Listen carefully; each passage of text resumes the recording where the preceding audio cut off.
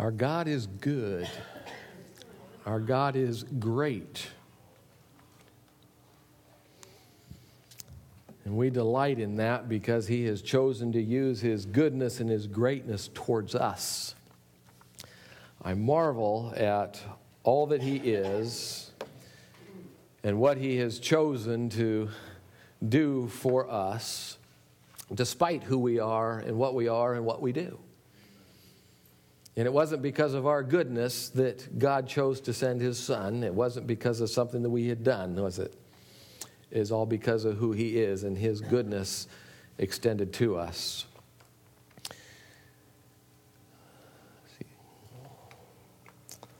Psalms 8 this morning.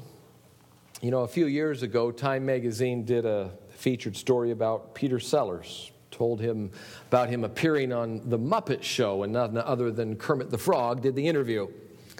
I am a fan of Kermit. This particular interview, Kermit began by saying, "Now, Peter, just relax and be yourself." And Peter Sellers responded, "Well, I can't be myself because I don't know who I am. The real me doesn't exist." Now, those of you that know Peter Sellers was a comedian, and I'm sure to some degree he was trying to be humorous. Yet on this particular occasion, his words really resounded with not much humor. In fact, really quite sad. One of his longtime friends commented on those words, and he said, "Poor Peter, the real Peter disappeared a long time ago. What he is simply an amalgamation of all the stage and screen characters he has ever played. And now he is frantically trying to unsnarl that mess and find out who he really is." I don't know if he ever did find out who he is. It wasn't very many months after that he died. And whether he did or not is not the point. The fact is, he's not alone in his sentiment. I'm convinced that many people, maybe even a majority of people in this world, are trying to go through life and figure out who they are, why they're here, what they're doing, and where in the world they're headed. So we want to turn our attention to the words of a psalm that was written by David a long time ago. And I can just imagine in this 8th psalm as I read it, David is up on the hillside, he's in the woods, and it's probably dark out. And he's watching the beauty of God's creation. He's outside of Bethlehem, gazing up at the moon and the stars, and his heart has been filled with wonder of all that he is taking in. And he takes out his harp and he begins to sing, and some of what he sings is in this psalm. "O Lord, our Lord, how majestic is your name in all the earth. You have set your glory above the heavens." As he stares at the heavens and the stars and the brilliance and the brightness. And you remember, they didn't have electric lights out there. You know what I'm talking about? You go out at night and look up at the stars and you see a few here, there. And then you go off into the woods where there's no city and town around. And all of a sudden, there are billions of stars. And it's magnificent. From the lips of children and infants, you have ordained praise. When I consider your heavens, the works of your fingers, the moon and the stars which you have set in place, what is man that you are mindful of him, and the Son of Man that you care for him? You made him a little lower than the angels and crowned him with glory and honor. You made him ruler over the works of your hands. You put everything under his feet, all flocks and herds and the beasts of the field, the birds of the air and the fish of the sea, and all that swim in the paths of the sea. O Lord, our Lord, how majestic is your name in all the earth. You know, as David looks up at the stars and the vastness of the universe and all God created, and then he realized, whoa, I'm very small. I'm very small.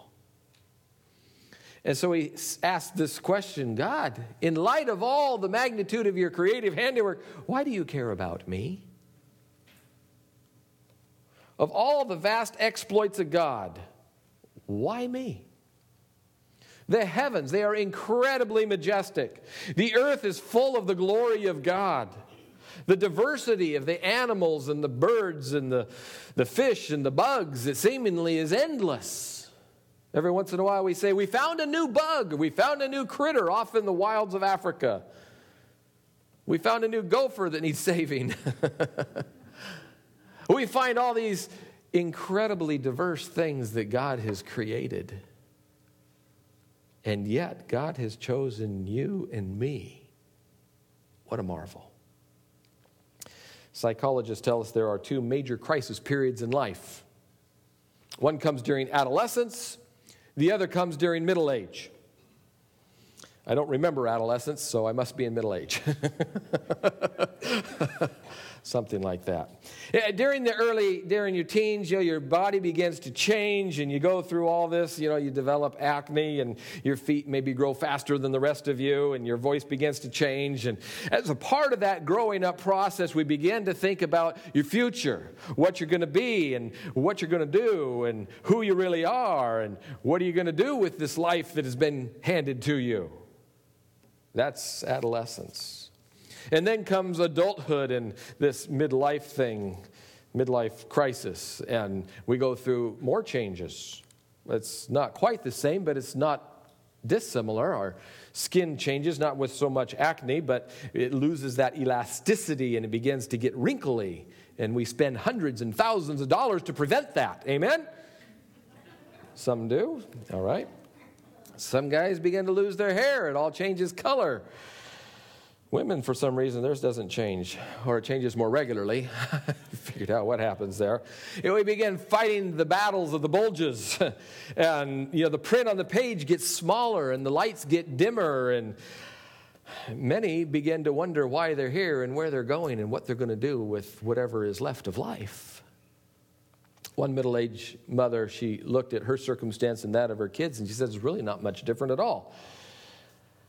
We have physical problems, they have physical problems. Take their eyesight, for example. The kids seem to have a real problem with eyesight. The teenage son can go to the full refrigerator, open it up, and say, there's nothing here to eat. And her teenage daughter goes to a closet full of clothing and says, I don't have anything to wear. There are certain birthdays that are significant. Most of them end in a 0. And they can either be a blessing or they can be a curse. You look forward to the 10 and the 20 and the 30. Those are great birthdays. Those are stepping stones, if you will. And then as you get into the 70s and 80s and 90s, those are milestones, triumphant old age. But then there's those 40s, 50s, and 60s, and they're not the stepping stones, they're not the milestones, they're just the millstones. You begin to realize that the battle between youthful strength and decay is being tipped. I like Snoopy, Charlie Brown's dog. He's laying on top of his doghouse and he says, I can hear my stomach growling. I can hear my heart beating. I hear my bones cracking. My body is making so much noise I can't sleep. Maybe you feel like that from time to time. So before it gets too late, let's discover what David is saying to us and answering this question, what is man that God would take notice of us? Why us? The world gives all kinds of answers. Some scientists say, well, you're just a byproduct of nature. No more than a cockroach that runs across the kitchen floor. Well, I don't know about you, but to me that doesn't seem to satisfy. There's something different between me and a cockroach. Most of the time. I think the place to find real answers and accurate answers is in the Word of God. Because God designed life, He created life, He knows best how it functions. And so David asked the question, who am I? Who am I that God would care? And in Genesis 1, we see the first answer.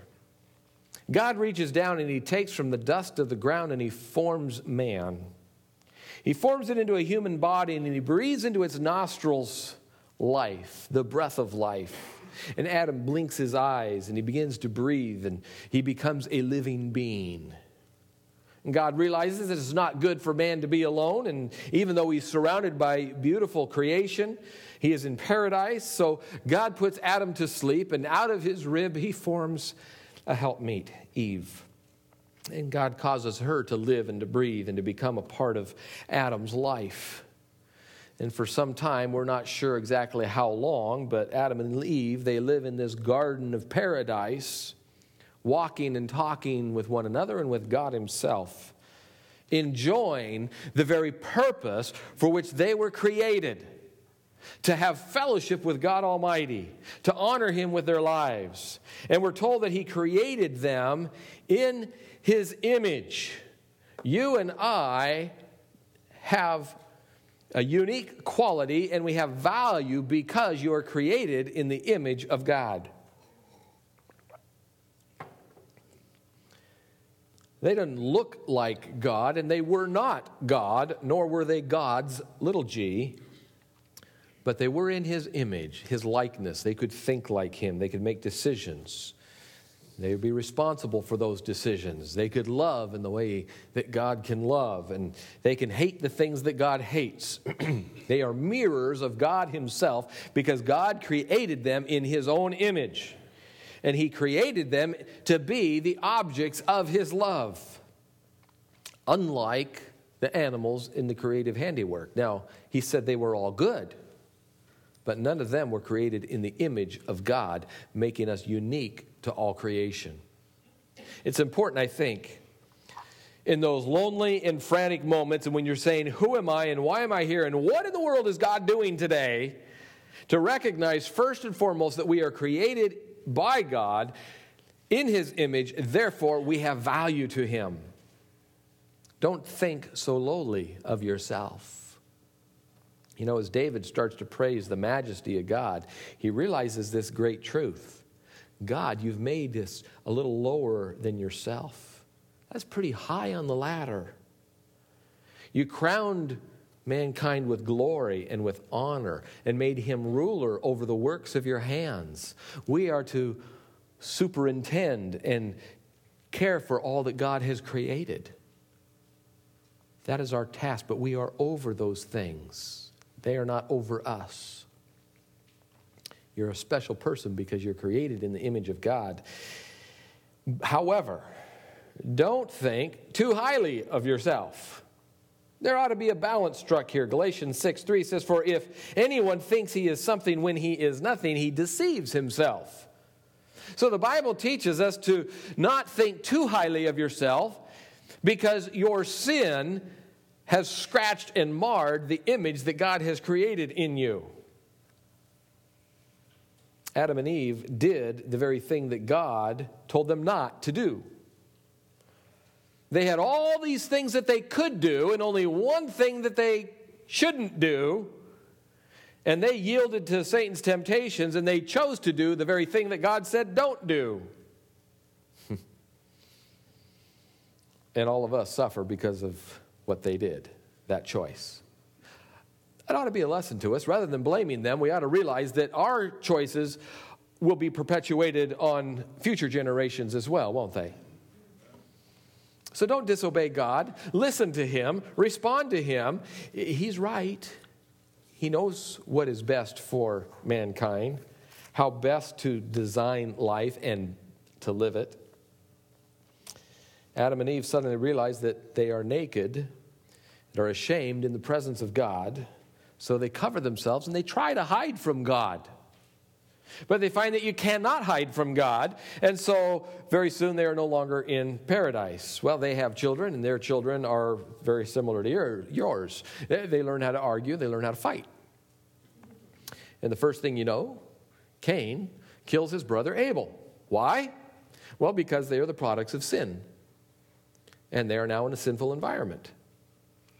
They learned it from their parents. They inherited from their parents. So we see in our offspring, in our children, and our grandchildren the same thing. They learn from us. The very thing that we were created to do, we don't do. We were created to walk with God. We were created to talk with Him, to have fellowship with Him. But now we can't because there's this great chasm between us. Chasm created by sin. So what we learn is we're created in God's image. That creates value, but we ought not to think too highly of ourselves because we have marred and scratched that value, that image.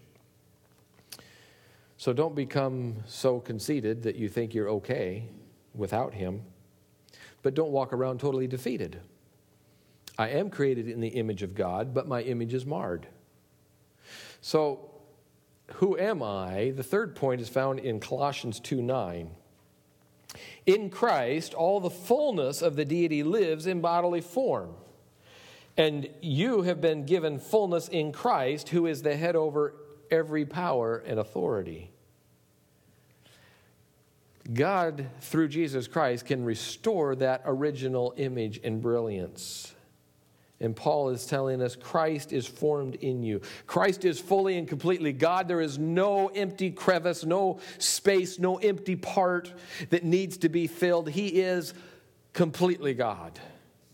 And here we are walking around and wondering who we are, trying to fill the emptiness inside of our lives, searching to make significance, and in the process making foolish mistakes, trying to stuff something into the empty part of our life. And Paul says you don't need to live that way. You're created in God's image. Yes, that image has been marred, but you can once again reflect the glory of God. Through Christ, you can be made full and complete. Who am I? Well, of all the names and titles I might give myself, the one that counts the most is I am a Christian, a Christ-like one born from above, given life from Him, born of the water, born of the Spirit, that gives us a new life, a different quality of life, bought and paid for by the blood of the Lord Jesus. I am His. That gives me identity. That is who I am. Bob Russell, preacher at Southeast Christian Church in Louisville, Kentucky, had a fellow that was the chairman of his evangelism committee a few years ago. The man was a medical doctor named Dr. Sumi. Dr. Sumi had never taken a course in evangelism. He just loved God and loved people. And he could not stand to see people lost in their sins. And so he tells people continuously about the love of Christ. And one day he and his pastor went calling in an apartment complex, and they went from apartment to apartment, ringing doorbells, knocking on doors, passing out tracts, witnessing to people, sharing their faith. And Dr. Sumi was so enthusiastic in what he was doing that Pastor Bob was almost embarrassed. And he said, here is this fine medical doctor who is just compelled to tell people about Jesus. And after they had completed their day, they were on their way home, and Dr. Sumi looked over at Pastor Bob and he says, preacher, you know what? The church has so much more to offer than we have to offer back at the hospital where I work. And Pastor Russell says, what do you mean? He says, well, at the hospital, I can perform surgery. I can make an incision and remove a diseased part of the body. I can sew it back up again and give people a few more years of life. But he said, here, we're talking about eternal life.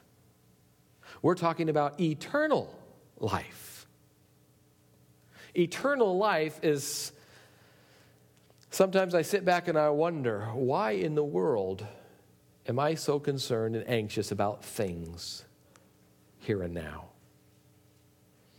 See, what really counts is what stands for eternity. It's whether or not you know the Lord Jesus as your Savior. In the long run, nothing else really matters, does it? And it brings us back to our identity. Who am I? And we need to ask that question. Who am I? See, your identity is either wrapped up in yourself or it is wrapped up in the person of Jesus Christ. He is the one that can give significance and fulfillment, both for time and for eternity, by the way. So answer the question, who am I? I think John Mark Hall of the group Casting Crowns grasped the concept of Psalms 8 very well in the song, Who Am I? He asked the question, who am I? That the Lord of all the earth would care to know my name, would care to feel my hurt. Who am I? That the bright and morning star would choose to light the way for my ever-wandering heart. Not because of who I am, but because of what you've done. Not because of what I've done, but because of who you are. I am a flower quickly fading, here today, gone tomorrow, a wave tossed in the ocean, a vapor in the wind. Still you hear me when I'm calling. Lord, you catch me when I'm falling, and you've told me who I am. I am yours. Who am I? That the eye that sees my sin would look on me with love and watch me rise again. Who am I? That the voice that calmed the sea would call out through the rain and calm the storm in me. Not because of who I am, but because of what he's done. Not because of what I've done, but because of who he is. He's the one that tells me who I am. I am yours. This morning, you need to determine who your identity is based on. Is it going to be based on you and who you are, what you've done? Or will it be based in Jesus Christ and the work that he has accomplished, both for time and for eternity on your behalf? He is our purpose for life. He is who gives identity. He is who gives purpose, and he gives hope. Do you know him? Have you experienced that? I trust that's true. If not, would you take some time this morning and pray and respond to him in faith? His offer comes in love. Respond in the same fashion to him. Maybe you're struggling with something and you've lost sight of your identity today. And you've been closed in about a circumstance or something that has put pressure on you. And again, I say, find your identity in him and his purpose, in the bigger scheme, the bigger plan of what he has in store and what he is working and doing through you. The circumstances of life are merely a stepping stone to accomplish his purpose. Find encouragement and identity in who he is. Father, thank you for Psalms 8 and the question of the psalmist. Who are we? What is man that you are mindful of him? Thank you, Father, that you are mindful and you care about us, that you love us with an everlasting love, and you've extended yourself to us to know you and experience you and to walk with you, both for time and for all eternity. We marvel in that. In Jesus' name, amen. I invite you to stand as we sing a closing song. I hope it's familiar to most of you. It may not be familiar to all, but it answers the question, who am I? I'm his. He is mine.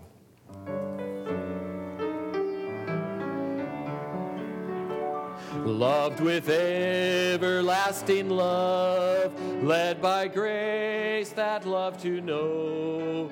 Gracious Spirit from above, thou hast taught me it is so. Oh, this full and perfect peace, oh, this transport all divine, in a love that cannot cease.